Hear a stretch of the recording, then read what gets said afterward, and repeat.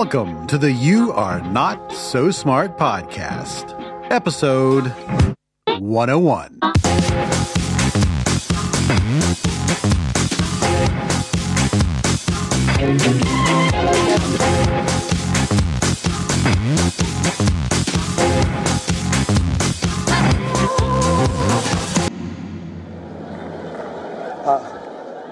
Want to go for a ride?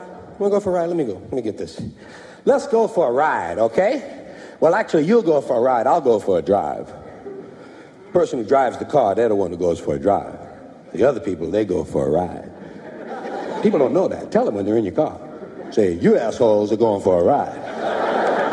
I'm going for a drive because I'm making the payments on this. This is legendary stand-up comedian George Carlin doing his car routine in his 1984 HBO special, Carlin on Campus. Right now, he's grabbing a chair so he can sit down and pantomime a few bits about the weird stuff we think and do and don't talk about when it comes to cars. Holy shit. I mean, you haven't even gotten in this death machine yet, and you almost died once. Like many stand-up comedians, Carlin often wandered into philosophical and psychological territory. And though he said 1,000 true and amazing things about human behavior, there's this one short joke from this special that I would like you to consider. Going for this drive/ride any minute here. First, a philosophical question. Have you ever noticed when you're driving that anyone who's driving slower than you is an idiot?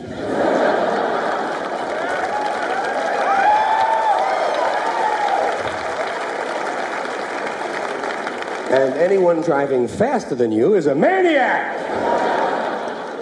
Say, look at this idiot here. Will you just look at this idiot just creeping along? Whoa, look at that maniac. Go! I mean, it's a wonder we ever get anywhere at all with all the idiots and maniacs there are. Because there's certainly no one driving at my speed. In that joke, George Carlin makes an observation that psychologists had been making for a few decades about the way people seem to often incorrectly make sense of the world around them. And in 1979, a legendary psychologist would launch an investigation into that phenomenon by asking unsuspecting college students to walk around campus while wearing a big, hideous, silly, stupid wooden sign. This was an experiment that was kind of designed to very vividly and concretely demonstrate a phenomenon that we call false consensus. That's Stanford psychologist Lee Ross. I'm Lee Ross, and I've been a professor of psychology at Stanford for the past, since 1969. I do work on judgment and decision-making and conflict resolution. In 1979, Ross was hot on the trail of the false consensus effect, which is believing, we now understand, that from one situation to the next, most people would do the same thing as you.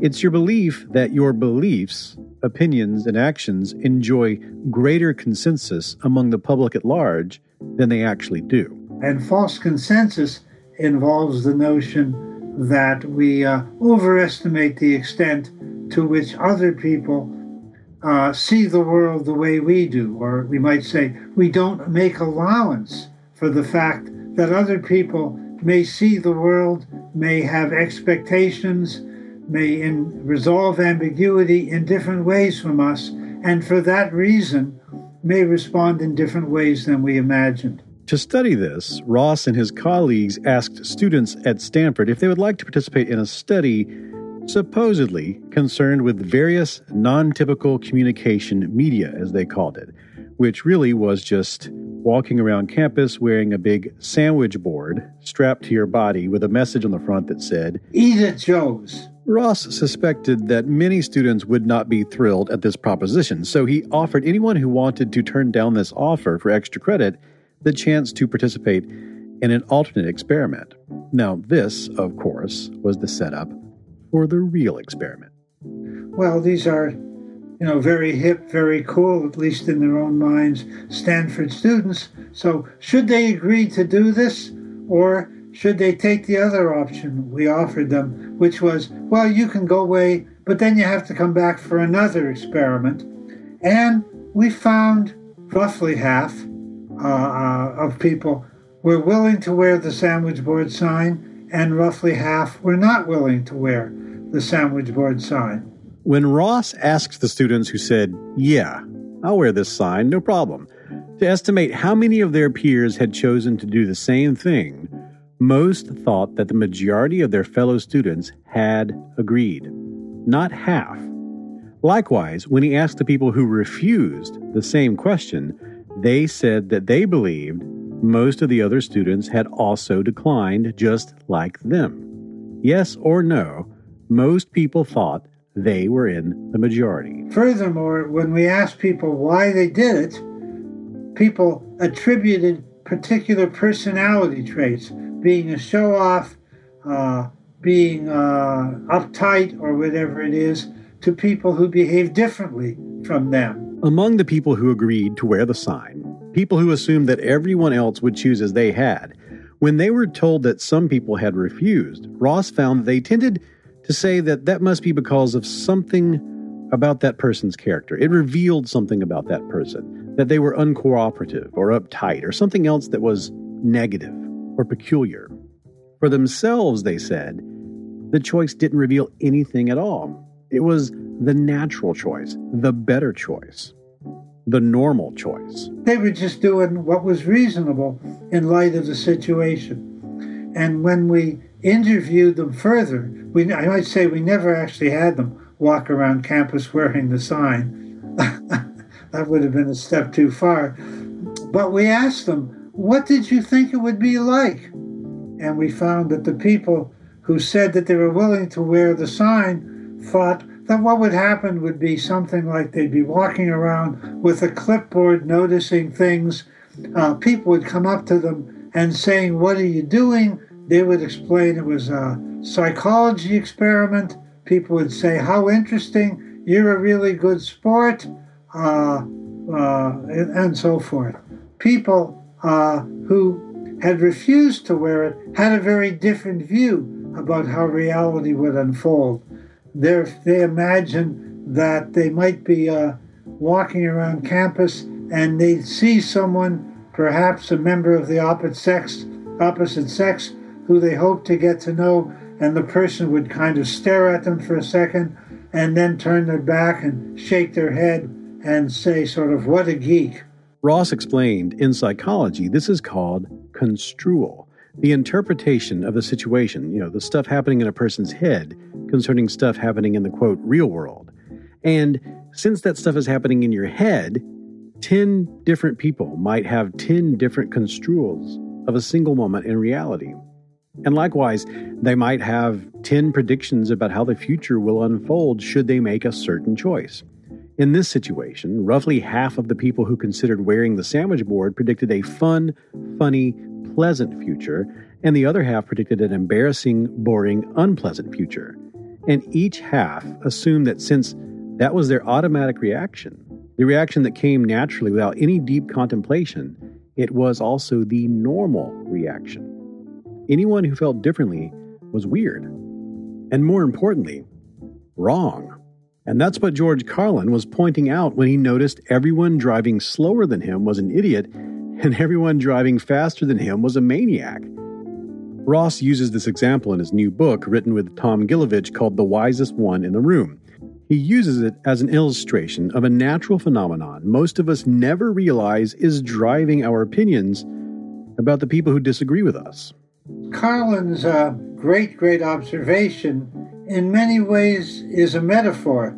You believe that when it comes to social change, when it comes to potential attempts to remedy social problems, those going faster than you are going too fast, and those going slower than you are not going fast enough. So it's a particularly evocative metaphor. Oh, you can think of 100 different examples of it. Kids jumping from a bridge, The kids who jump from one bridge think that that's fine. The kids who insist on jumping from a lower bridge are cowardly and uncool. And the kids who are jumping from a higher bridge, while you might admire their daring, you think they're a little crazy. If you look at what women are wearing on the beach, you can imagine the parallel, the inferences we draw about people who, in your view, are wearing too revealing or too concealing a bathing suit. All the way through life, we have this willingness to first make inaccurate assumptions and predictions about how people will behave, and then to make inaccurate attributions and judgments when we see how they do behave. When you think about the sign study, or you think about the statement by Carlin about people who are idiots or maniacs, except for you, think about it in terms of a spectrum. So there's a spectrum of possible default positions that you will naturally fall into. Just sort of a place that's carved out that you just fit right inside. If you ask enough people if they would like to wear this sign, there's going to be some people who really, really want to wear that sign. They think it's a really great idea. It'll be really fun. They think that people who don't want to wear the sign are prudish or uncooperative or just nasty or something like that. Not normal. But if you were to ask that person if they would like to wear that sign every day till the end of school, or only wear that sign, they would say, whoa, that's too far. That is also not normal. But the way I think, the way I feel, that just happens to be perfectly normal. Anyone who sees this differently just isn't living in reality. My name is David McCraney, and this is the You Are Not So Smart podcast. And this sandwich board study by Ross, along with some other stuff that he did and some of his colleagues, all led to a 1995 paper called Naive Realism: Implications for Social Conflict and Misunderstanding.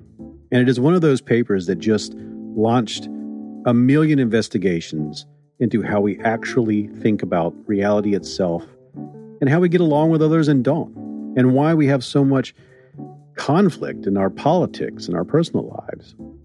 And it all comes down to that weird thing, that weird term, naive realism. Lee Ross and his co-author Tom Gilovich have written a book called The Wisest One in the Room, and the entire first section of the book deals with this phenomenon. So that's what we're going to talk about in this episode with Lee Ross. And you'll learn all about it after this break.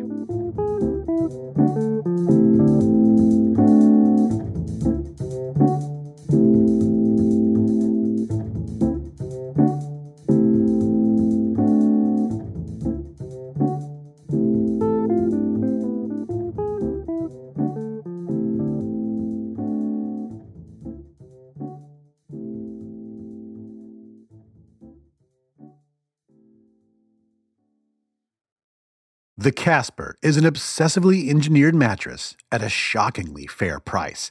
Supportive, memory, foam. That's what creates an award-winning sleep surface with just the right sink and just the right bounce. Try Casper for 100 nights risk-free in your own home. And if you don't love it, well, they'll just come and pick it up and refund you everything. No questions asked. Free shipping and returns to US and Canada. Look, Casper understands the importance of truly sleeping on a mattress before you commit, especially considering you're going to spend a third of your life on it.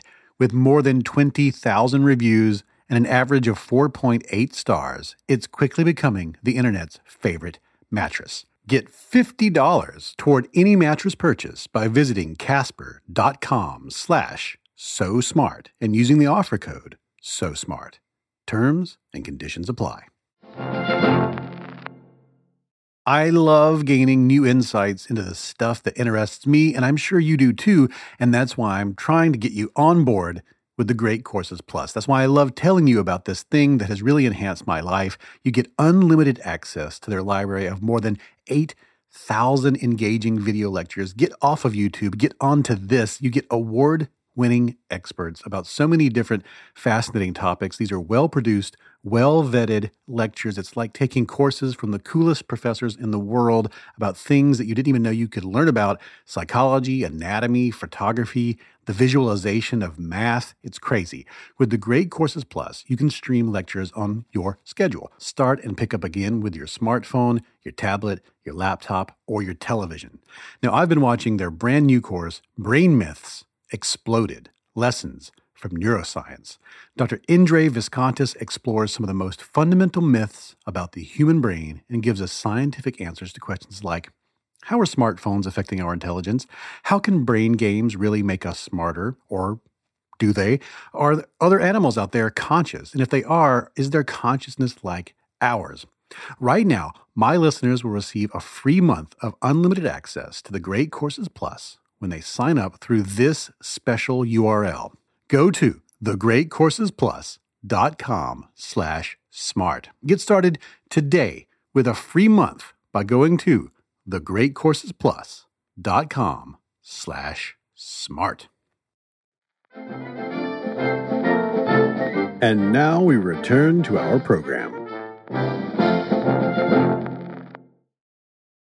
Our guest in this episode is the monumental, influential, and well-known social psychologist Lee D. Ross, who is a professor right now at Stanford University. He's been active since the late 60s and has contributed to all sorts of things: the fundamental attribution error, false consensus effect, all the things we talk about when it comes to attributional biases, attribution theory, just about everything there is to talk about in the world of social psychology.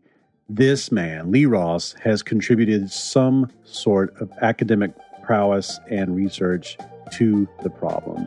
It is my great honor to have him on the show, and I think we should pick his brain.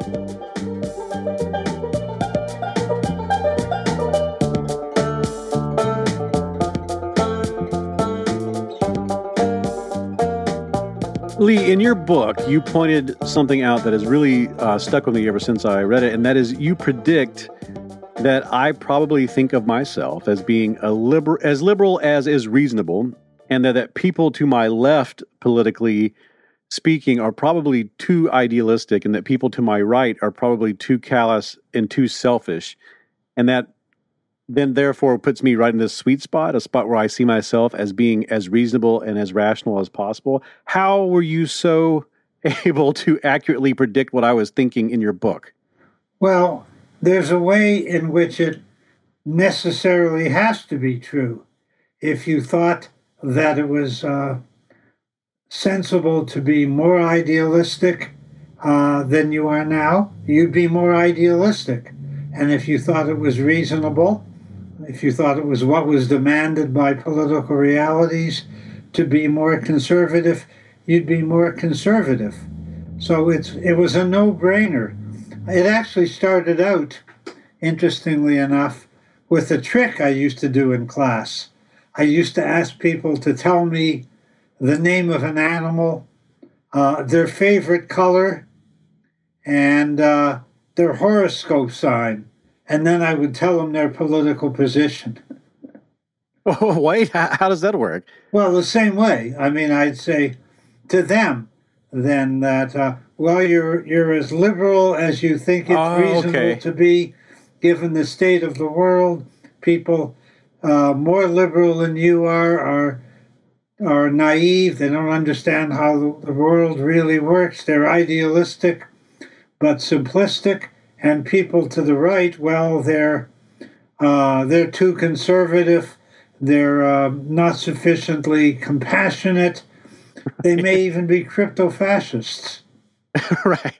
It reminds me of the Forer effect, which is, you give people two statements, one that's kind of true and one that they're just slightly separate from one another, and people tend to pick and choose the parts that work. But this is much more accurate because everything is true, and I love this because if you, as you say in the book, if you were more attuned, if you thought people to the left were more attuned to reality, or people on the right were more attuned to reality, you would shift your way over there. And you point out in the book that you'd already be there.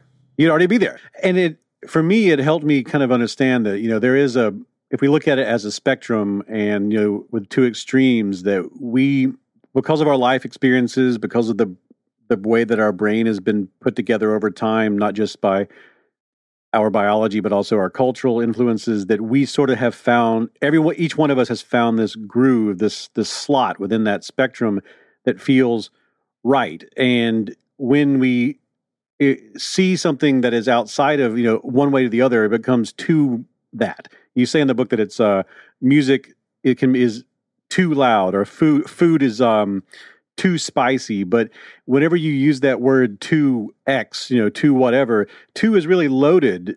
And if you could you sort of elaborate on why that thinking something is too much one way or the other says more about yourself than the thing that is being observed? Well, of course, it does say something about yourself. I think it's important to clarify that we don't think that we're just kind of passive recorders of the world. We recognize that the way we see things has been influenced by our experience, by our education, maybe even by our culture. But we think that in our own case, those sources of influence are a source of enlightenment. They make us understand how things really are. But in the case of other people with different experiences and different backgrounds, we think that they are understandably biased by those. We may even believe that if we were in their shoes, we would think and act and see things the way they do. But that doesn't mean we think they'd be right. We just think we'd be subject to the same biases that they are. We think that we're not the ones, that we are free of biases, and that the influences on us are not biases, they're sources of wisdom or enlightenment.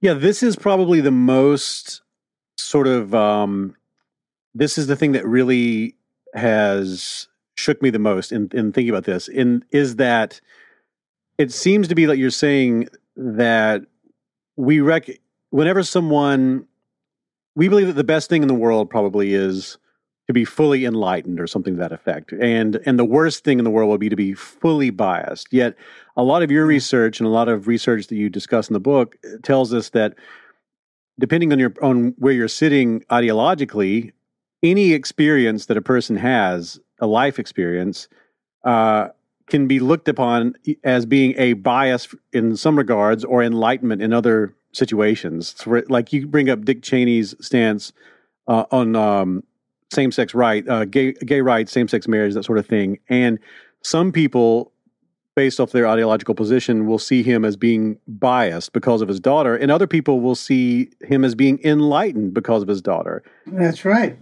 In either way, the man has just simply had a lived experience that has informed his views, but it makes it feel like there is no objective position. And so, people who agree with you or who share your demographics, you see them as being rewarded by experience with enlightenment. And people who disagree with you are polluted by experience with bias. And so, and you even talk about in the book that the more objective a news source becomes, the more biased it seems to both sides of the political spectrum. Inevitably, if I think the world's black and you think it's white, we're both going to think someone who says it's gray, it's complicated, there's some black and there's some white. We're both going to think that that person isn't seeing things the way they really are, that they're taking the other side's exaggerations and irrelevant observations and giving them just as much weight as our sound reasoning and trenchant examples. And so that becomes inevitable. But David, I think really to understand naive realism, we have to take a step back. I know in the book, in The Wisest One in the Room, we start out with a quotation from Einstein, who says, reality is an illusion. I think he actually may have said, reality, of course, is an illusion. And what that means is, from the viewpoint of a physicist, what what our experience of the world is the particular kind of interaction between the stuff we're made of and the stuff that's out there, both of which are incredibly, unknowably complex. And so the things we experience are completely a product of what we're made of. The world looks red because of the kinds of eyes we have. We see solid objects, we perceive time, and all of that stuff because of the kind of meat that we're made of. Right. And I like, there's an example in the book we use that I like, where people often will talk about their dog being colorblind. And they don't ever say, well, my dog sees the world the way it is. I have these peculiar lenses which make me see colors. But let me tell you, these dogs really smell the world the way it really is, and I walk around being kind of odor blind. Right, yeah. The neuroscientist David Eagleman, he talks in his lectures about the Umwelt, which is sort of the German word for like the totality of subjective experience from one creature to the next. Worldview, literally. Yeah, so like in the way he uses it is to think of like a tick or a fish or a bullfrog are going to they're all interacting with some form of objective reality, but their subjective realities are so different from each other and from our own. Who can say who is closest to the most accurate portrayal of that objective reality in their brains?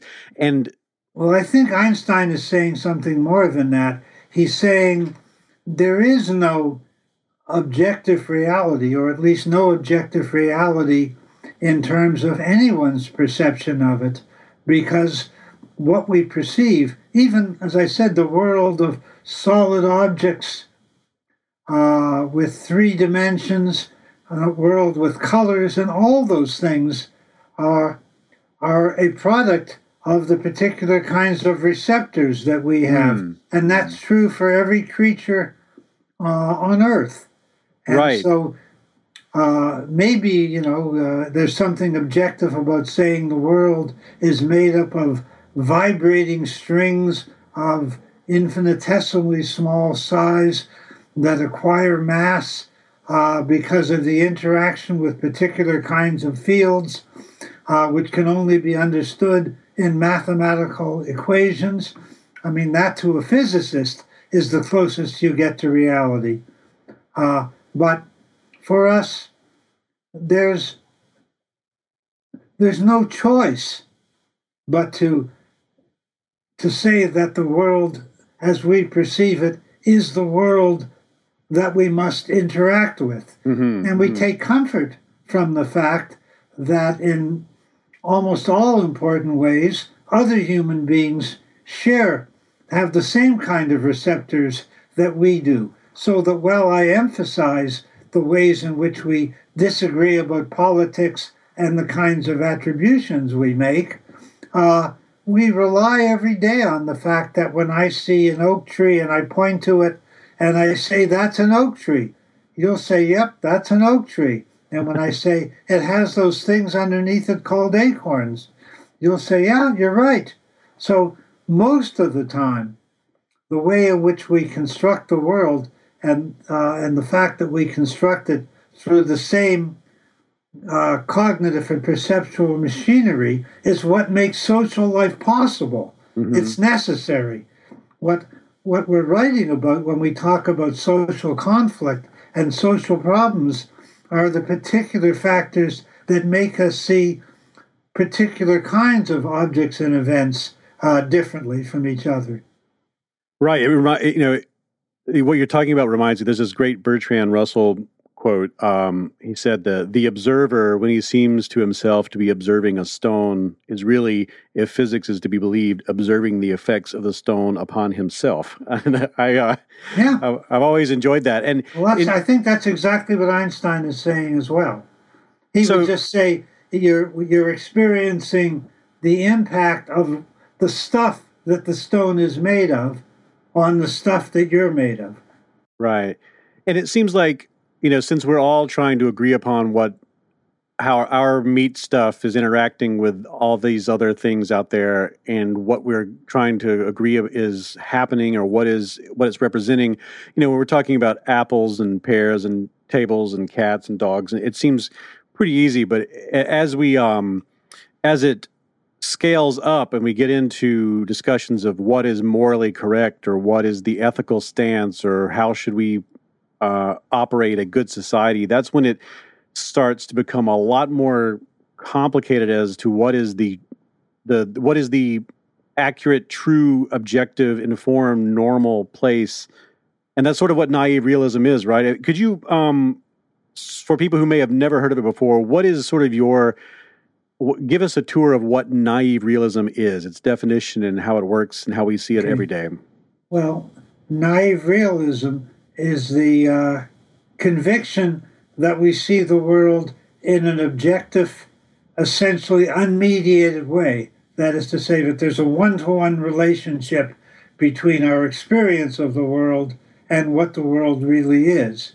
Because of that, we expect other reasonable people to agree with us, to share our view, and we think that if they don't share our view, the thing to be understood and explained is what it is about them that's making them not see the world the way it really is, or in other words, the way we see it. And in different contexts, we come up with different explanations. Sometimes we think they're ignorant, so they need education in our instruction to see things correctly. Sometimes we think they're biased by self-interest. They can't afford to understand how the world really is.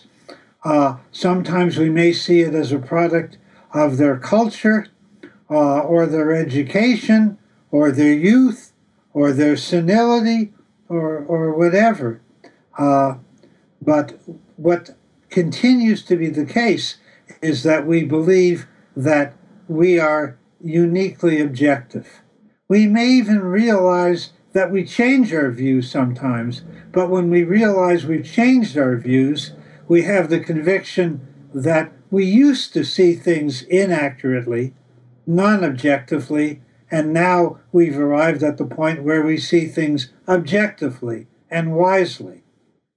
And it's similar to, the idea that we were talking about earlier, where you're on the road and the person going fast is too fast, the person going slower than you is too slow. In your sort of understanding of your own perception of reality, you start to see that people who see the world differently are not that they see it differently, that they just see it incorrectly. And right. this non-objectively, right? But you have a perfect objective understanding of everything, and it's why is it so hard to see that in yourself, but so easy to see that in other people? Well, my former student, who's now a professor at Princeton, Emily Cronin, refers to the biased blind spot, which is a metaphor I like, that when you're looking out at the world, almost all objects register on your retina, except for the ones at this one blind spot, namely where the optic nerve is. But in this case, the blind spot in your perception of the world is with regard to yourself. And I think that's a perfect metaphor. Let me say that this tendency to think that you see things objectively, most of the time is harmless or even helpful. We wouldn't want to go through life constantly contemplating what is the nature of matter and energy and all that stuff. The world is as it's given, with objects that we relate to. When you and I talk about an oak tree, we agree about what an oak tree is. The problem is that a lot of the constructs that you and I respond to are more ambiguous, are more socially and culturally constructed. So we may agree on what an oak tree is, and the fact that we each think we're seeing an oak tree as it really is not only harmless, it's constructive. We know what to do with it.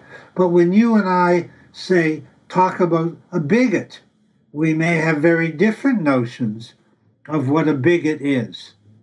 But it feels to us like labeling a bigot as a bigot is the same as labeling an oak tree as an oak tree, when of course it's very different.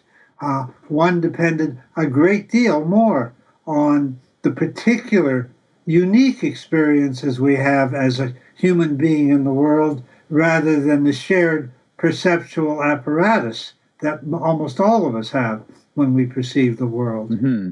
See, one of the things that really sticks out to me in naive realism is that when you're unaware that you're doing this, you start to think, when you get into an argument with someone, one of the knee-jerk reactions, I've done this, I've seen other people do this, I see this all the time, especially on social media, is since you believe that your opinions and your perceptions and your ideas and your beliefs and your ideology and all that stuff came to you after some sort of careful contemplation, and that you see the world as it really is, and therefore you're making an accurate estimation of how it works.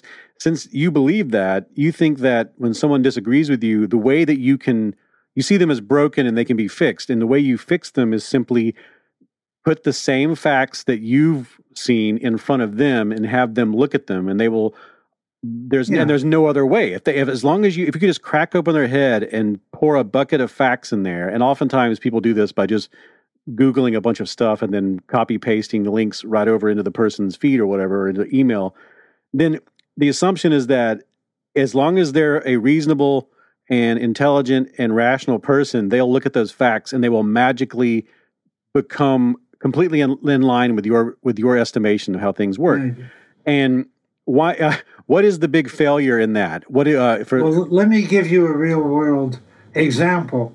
I do a fair amount of conflict resolution work, promoting dialogue between groups in conflict in Northern Ireland and in the Middle East with Israelis and Palestinians. And well-meaning people in these situations are actually quite interested in meeting with the other side. Obviously, the hardliners and the extremists aren't, but there's always lots of people who really want to meet with other people. Lots of Israelis who want to meet with Palestinians and vice versa. And why do they want to meet? Because they want to explain to the other side how things really are. Let me tell you, and they think that if they do that, the other person will become easier to deal with in future. And if not, it proves that they're not objective, that they're not reasonable, that they're not a partner. What I have never experienced in 40 years of doing this is people who say, I really want to meet with the other side because I think I have things wrong. I think I don't know the facts. I think my reasoning is askew. I think I'm biased. And I want to meet with the other side so that they can set me straight.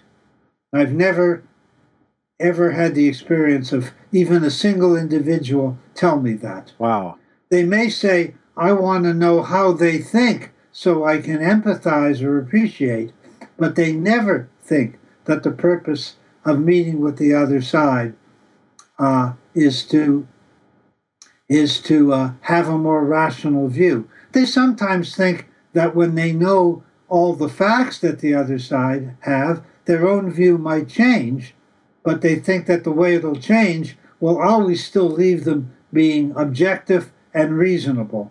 And if the other person at that point agrees with them, then the other person's reasonable. If at that point the other party doesn't agree with them, well, it's a sign that the other party is seeing the world through the lens of their self-interest or their cultural history. Again, that is something about them. So the point about naive realism is particularly important when we examine political differences and conflict between individuals and groups. In America, we might say, between the red staters and the blue staters. In the Middle East, of course, it's between Jewish Israelis and Palestinians.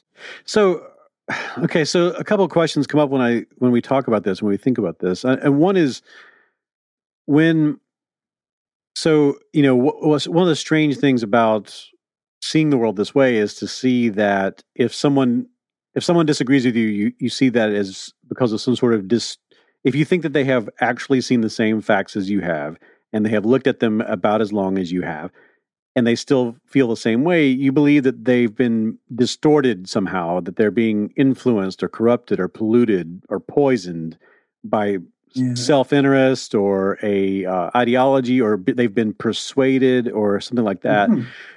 I'm wondering why you think it is that our default position isn't to try to become more correct or to try to update our priors. Why do we instead try to force others to come into line with our own reasoning instead of trying to ferret out where our reasoning may be misguided?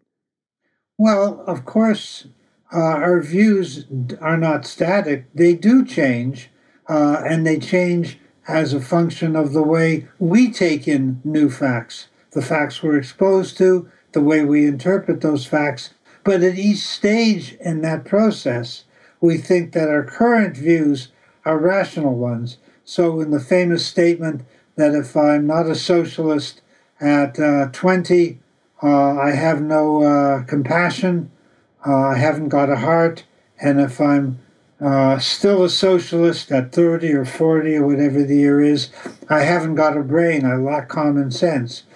Well, the person who's making that statement is well aware that they've changed their view as a result of additional experience and new facts, but they think that the 40-year-old now is rational and the 20-year-old was less rational.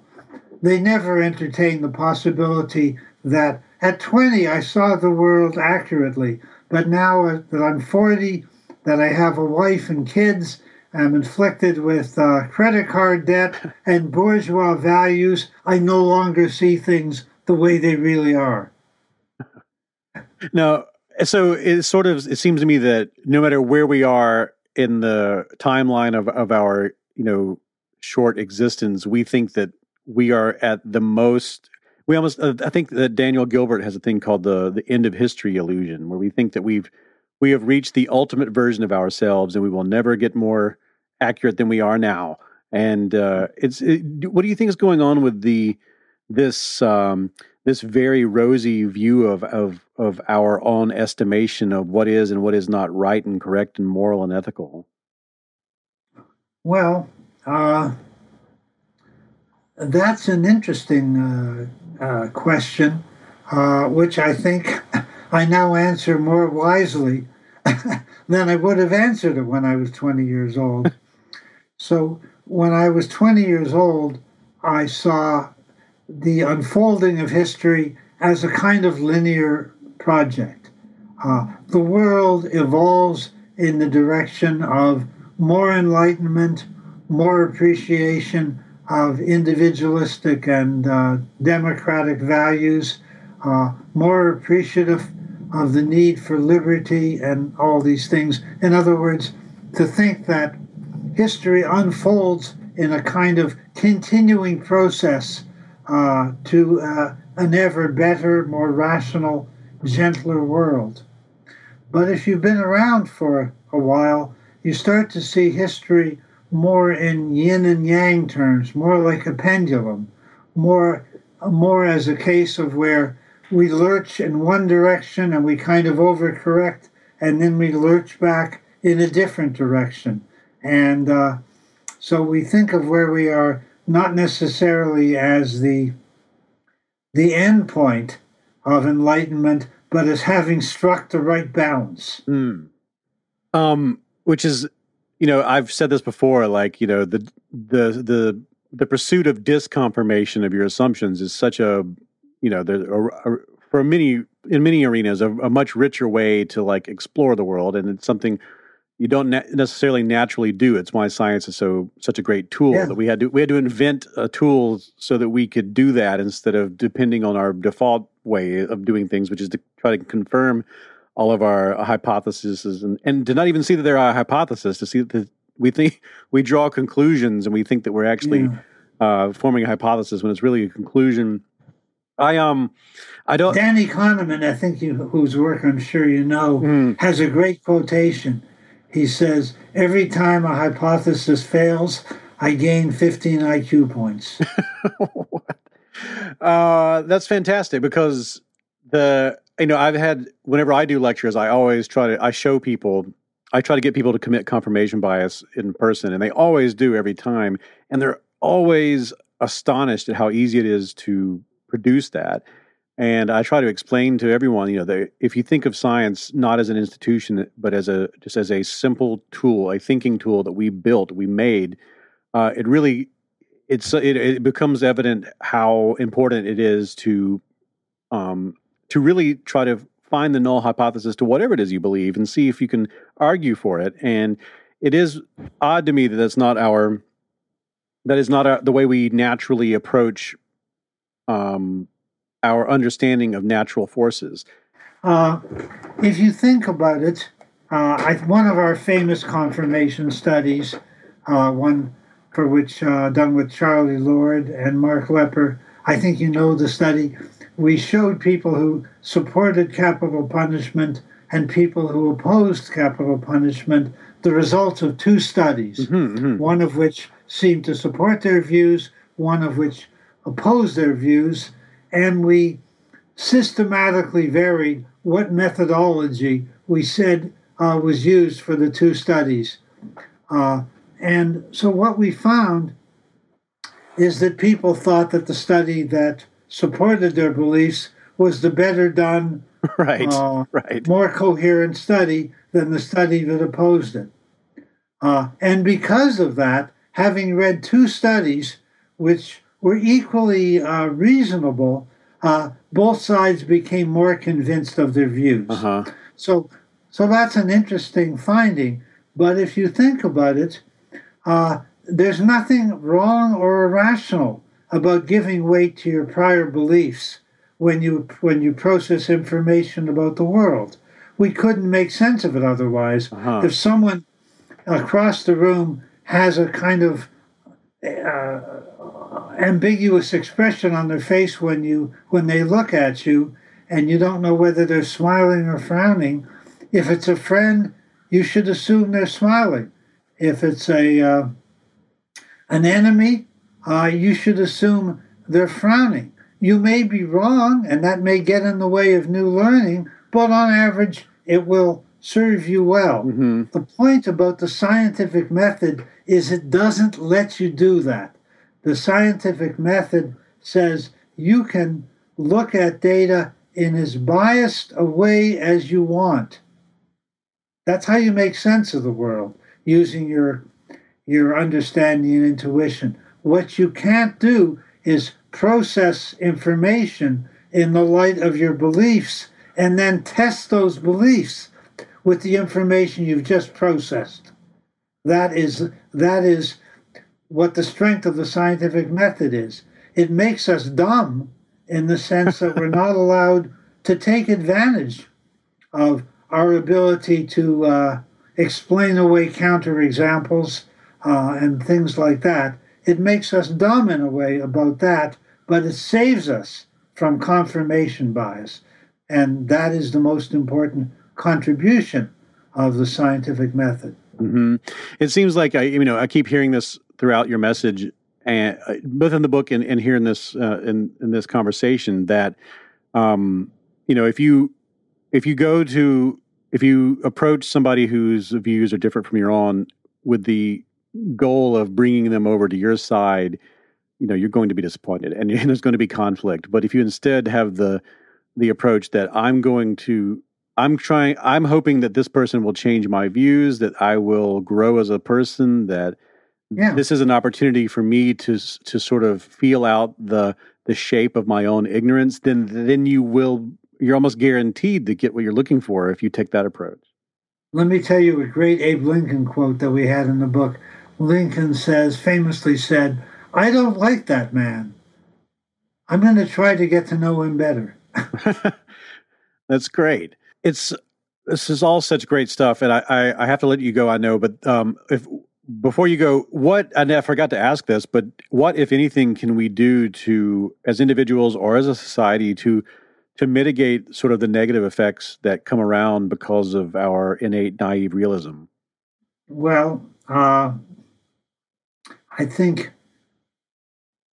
you, as a starting point, it's very helpful to just be exposed to cases where people were able to step outside it. We gave one example in the book that I liked a lot, which was the speech that Frederick Douglass gave at the time a monument to Abraham Lincoln was being dedicated. And Douglass, and I'll paraphrase because I don't have the quote in front of me, but Douglass essentially said, viewed from genuine abolitionist ground, namely as an abolitionist and a political activist, said Mr. President Lincoln was inconstant, slow, hesitant, et cetera, describing it that way. And then he goes on and says, but given the political forces he had to deal with, and given his own background, it's hard to imagine him doing otherwise. And he concludes by saying, history or providence, viewed from that viewpoint, viewed through the eyes of history and providence, Lincoln was swift and sure, and we could not have been sent a better president to bring about the changes he brought about. So that capacity to say, here's how I see the world, but let me tell you the ways in which I can best appreciate the way the other person sees the world. That exercise is always a useful one. We often use metaphors, walk in the other's shoes, wear their glasses. I don't like those what I call footwear and eyeglass metaphors, because I don't think they work. The whole point about naive realism is we can't do that. But what we can do is recognize the authenticity of the other person, that they are behaving in accord with their own values, that are authentic, that in many ways, despite the disagreements we might have about policy, if we spend some time talking to them, we might uncover really important agreements about what they want the world to look like. In Ireland, when I've done dialogue work, if we have unionists and nationalists, and we ask them what policies would they like to see in future, of course they disagree vehemently. When we say to them, what would you like your community to look like? They become really quite similar in what they want their communities to look like. When we ask them, what do you want life to be like for you and your family? Then there's no difference between them. And so exercises that allow you to identify ways in which, notwithstanding your disagreements, you share fundamental values. That is a terrifically valuable experience to have.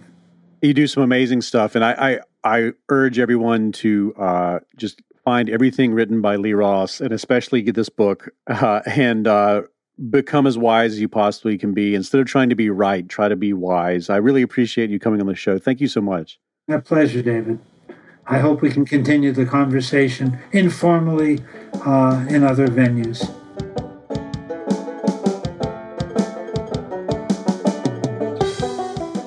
You can find Lee Ross's book, The Wisest One in the Room, on sale right now, wherever books are sold.